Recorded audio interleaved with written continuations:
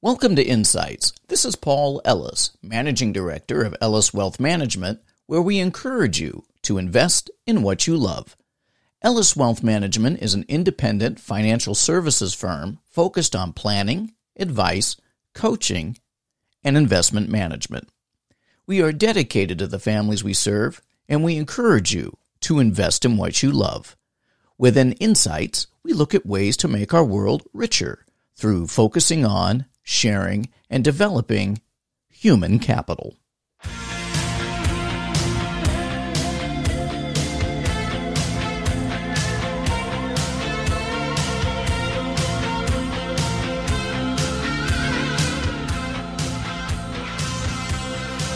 Well, all right. What a great day it is in the beautiful Pacific Northwest. And we are in the month of December, and we're coming to the end of our Family Wealth series with Jim Bergeron and Brian Beret. Good morning, guys. How are you?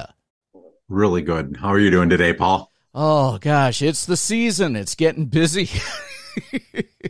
It is. Yeah, there is a lot going on, all of it really good. But at the end of the day, I agree with you. I mean, this is that time of the year in which there is absolutely that hustle and the bustle that goes along with it. And so good time of year, but I also recognize that we're approaching that time in which it's a great opportunity to maybe take that step back and reflect on the year overall. And that's a part of what we'll do today. Excellent. Brian, how are you today? Doing well. Sharing the same sentiment as Jim there. It's crazy how fast the end of the year always approaches, and here we are in another holiday season approaching the end of the year quick. Well, it's got to be beautiful in Colorado with the snow on the mountains, the chill in the air, and the streets getting lined up with lights and festivities. So I'm a little bit jealous. Might have to make a trip. Always a great time of year here in Colorado. So beautiful. Absolutely. Well, listen, we've had a wonderful time over this past 6 months. We've had different sessions. We've discussed what is wealth, what is legacy. We talked about the 4 corner documents, your will, your power of attorney, medical directives, living will. We've even talked about letters of intent and who gets what, why that's important. We discussed what the family GPS could be like and setting up that family value statement. Very similar to Jack Sparrow. Pirates of the Caribbean had that magic compass that pointed not to true north, but to what was most important. And then we discussed how to educate family members. What is education? And then we talked about the legal ladder last time, understanding there's different ways of engaging an attorney. And Jim, you're an attorney, and you and I both agree if a person can sit down face-to-face with a cup of tea or a cup of coffee and work things through, taking all of the other components that we had shared previously into that meeting, sitting down, it's the way that I would like to do it best, but there are people who want to do things online or a hybrid where it's face-to-face but online.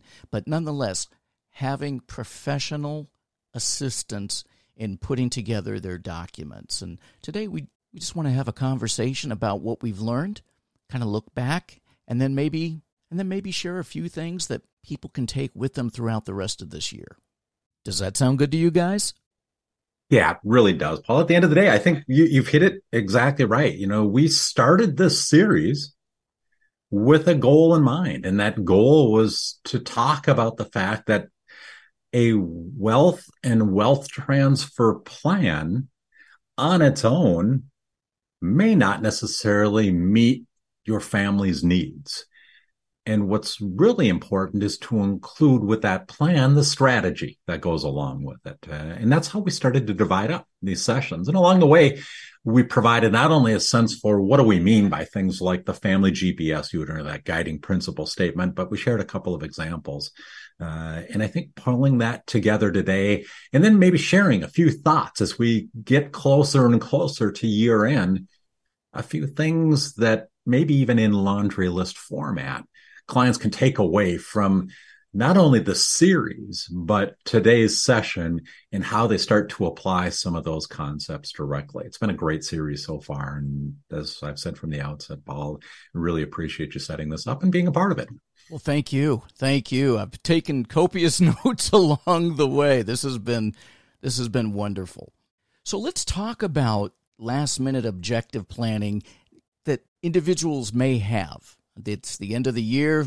They're running around getting last-minute shopping done, and they've been listening, they've been following along, but there may be some things that they should think about while there's still time for this year and that they can still get done. Does that make sense? Yeah, it does to me, Paul. And I think maybe part of what would be helpful, again, for our listeners is, given the fact that we've got 3 individuals that I'm putting this on, between you, Paul, hosting and providing some of that main content and me supplementing that, and even Brian's thoughts around how some of these things fit in. What might make sense is maybe doing a little bit of an around the horn, some of our thoughts around year-end planning and some of those opportunities, but tied into the series. And if you're okay with it, Paul, I'll maybe start with a couple of thoughts that I've got, maybe some of those that rise to the top of my top 10 list. And then I'll pause and give you and Brian a chance to share a couple of your thoughts as well. And we'll just go around the horn that way. Does that sound okay? Well, that sounds terrific. Let's begin. Well, let's start with this notion that when we initiated this conversation, this series, we started to talk about the idea that wealth and a wealth transition strategy includes the plan itself. And that plan consisting of those 4 corner documents.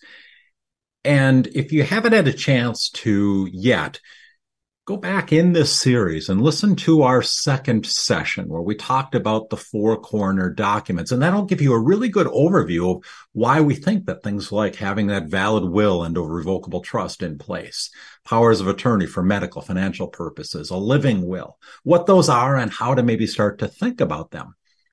But at year end, a good opportunity to take that maybe to that next step is if they're already in place or if you've had a chance to draft them, go back and review your beneficiary designations and make sure that they are consistent with that 4 corner document. When I talk about beneficiary designations, I'm talking about things like, for instance, beneficiary designations on retirement plans, employer plans, for instance, or IRA related assets. If you own life insurance, the beneficiary of those benefits that are going to accrue at potentially your passing or the passing of you and your spouse. But part of what we want to do is to make sure that those beneficiary designations align with the goals of that 4 corner plan. And that's part of building an effective strategy. So that would be item number 1, maybe on my list. And then item number 2 on my list, before I pause and give you guys a chance to weigh in, is that we talked a bit about charitable giving. And at the end of the day, really what it is, an extension of your values. And when we went through, for instance, in our 3rd session, building your GPS unit, where we defined what that guiding principle statement can include and maybe some examples of that, part of what we talked about is identifying your family's values. Now, we have some time between now and year end. The window is starting to close a little bit. But that said, understand that the reason why we use year end as a time marker is as it relates maybe to our tax returns. Anything that we do this year for charitable giving purposes will very well have an impact on next year's tax return, the tax return that we file next year for this tax year. And so when you're thinking about that, maybe review again what we talked about in that 3rd session, but understand that charitable giving can be accomplished in a number of different fashions. You can make those gifts outright in the form of cash, perfectly acceptable.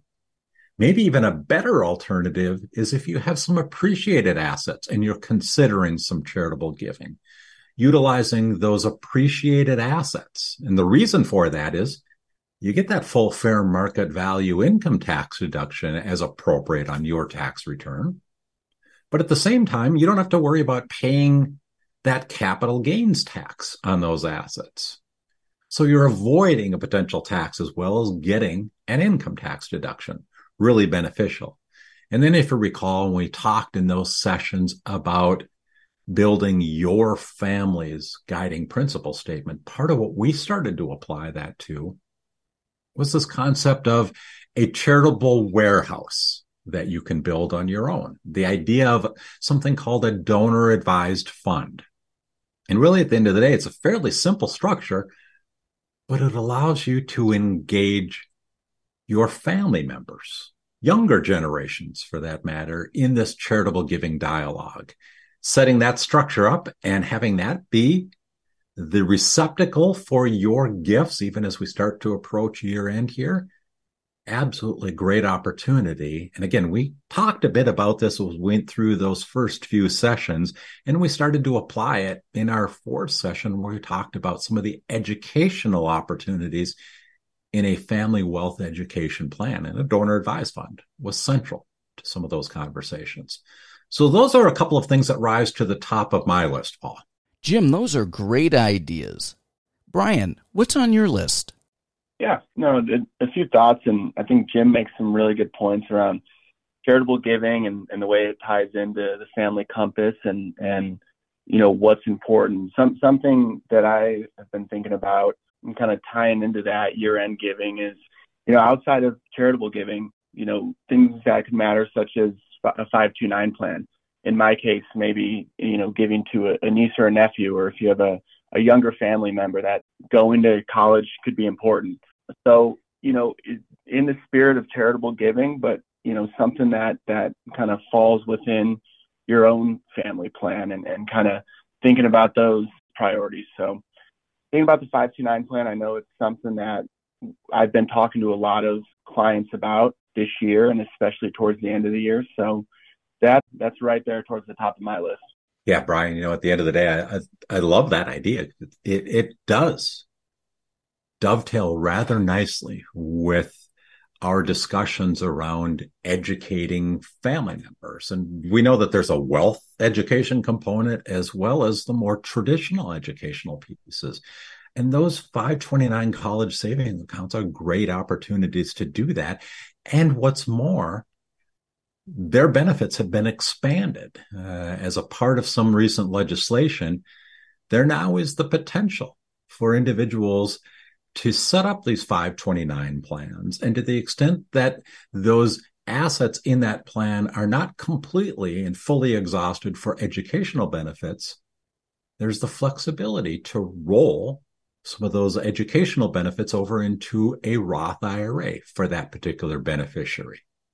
Now, I have to caveat that with the fact that, and Brian, you and I have talked about this a lot, that there are still a lot of questions around exactly how that needs to be done. And our federal government, Treasury Department will outline the answers to many of those questions over the course of the next 6 months. But the fact of the matter is, it might make sense for you as an individual or your family to talk about the ability to utilize 529 plans for a number of different opportunities that even go beyond educational benefits, maybe for some retirement benefits.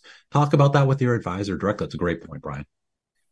That's an excellent point, Brian. And adding the 529 plan as part of a retirement strategy is something I think people tend to overlook. Can you flesh that out just a little bit? Sure. So I think traditionally, and again, just maybe even taking half a step back, a college education or savings account, a 529 plan, as they're sometimes referred to, is really just a tax advantage way of providing educational benefits. You can put money into the plan, and the fact of the matter is you can do so rather effectively, and it can be designated for individuals in your family, children, maybe even grandchildren. And to the extent that those assets are used for educational benefits, they come out essentially tax-free. So it operates somewhat similarly to a retirement plan, but purely for educational benefits. Now, within the last 12 months, 18 months or so, there's been some expansion of the benefits. And that's part of what Paul's referring to, is that traditionally 529 plans, to the extent that they were used for educational purposes and educational benefits, the money came out tax-free. If you didn't need all of that money, let's say, for instance, that you have a child or a grandchild that is earning merit scholarships, and a significant portion of their educational benefits are being paid for. Well, they may not need all of what's available to them in their 529 plan to fund their educational purposes. Historically, that meant that they could take the money out, but to the extent that they didn't use it for educational purposes, there was some tax and some cost associated with removing those assets from that 529 plan. Not necessarily a reason not to do it, but just something to be aware of. Well, what's happened here recently is that we've now been given the chance for those unused benefits to be rolled over into a Roth IRA for that beneficiary, providing some retirement benefits for them. It's a great opportunity, but there are some rules associated with it. The first, and maybe foremost, is that 529 plan has to have been in existence for at least 15 years prior to that rollover to that Roth IRA account happening, which means that if you haven't yet established a 529 plan, perhaps there's an opportunity to maybe do so and seed it, even with maybe a smaller amount of assets initially, just to start that clock running. And then when that conversion happens down the road, there are some rules around how much can be converted in a particular year and the total amount that can be converted. But at the end of the day, it's a great opportunity to in turn backstop the benefits of using this educational plan, and even to the extent that there are assets left over into it, allowing them to be rolled over into that retirement Roth account for that particular beneficiary. Does that make sense, Paul? Terrific. Absolutely terrific. Well, I've got a couple as well. The holidays are a great time to get together with the family and have conversation. Sometimes people play games or watch movies. And there's a game that I really like. It's called The Ungame. And it's designed to foster communication between the players. There's a number of questions, and people have an opportunity to share their heart and their thoughts on different topics. And we know that communication really is the lifeblood which fosters movement around these different areas that we've talked about. And as we want to make sure that an estate is set up correctly, we also know it's really important to communicate the intent and the wishes that go along with the legal components. And so a game like the Ungame is a terrific and yet subtle way to foster communication, share your ideas, and may provide for opportunities to have additional discussions later.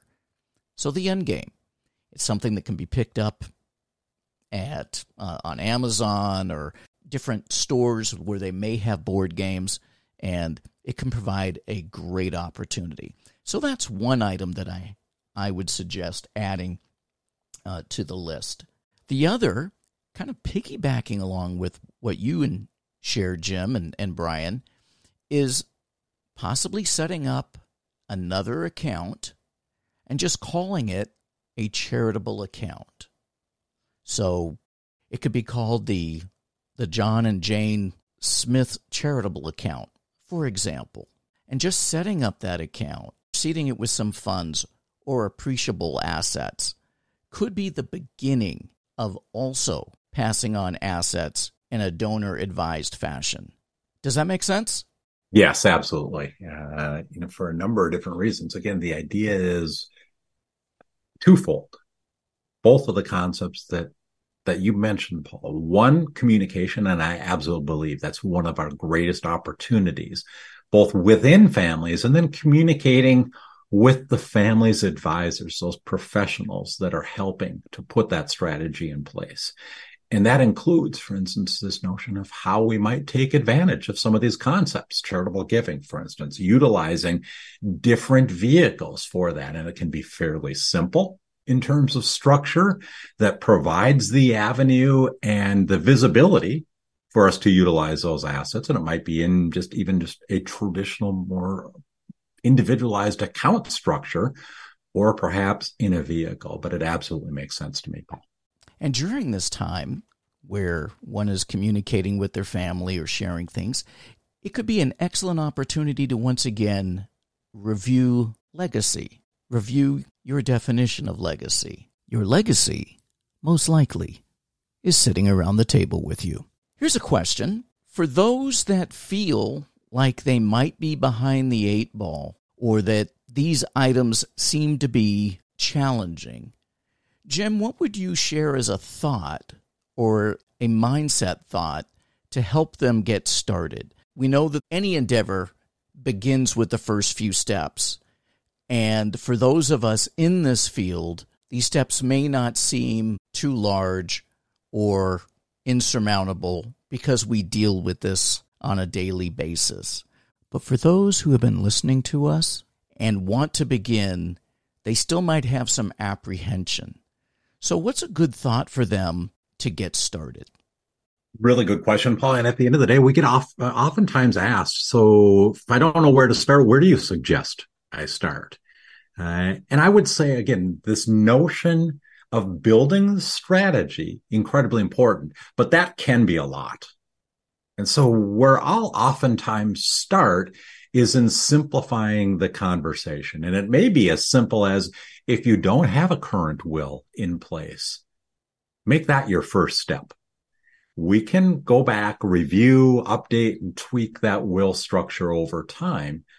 But what I'm a bit uneasy about are individuals that would suggest that, yeah, okay, let's try and get a lot of these things put in place first and then write our will.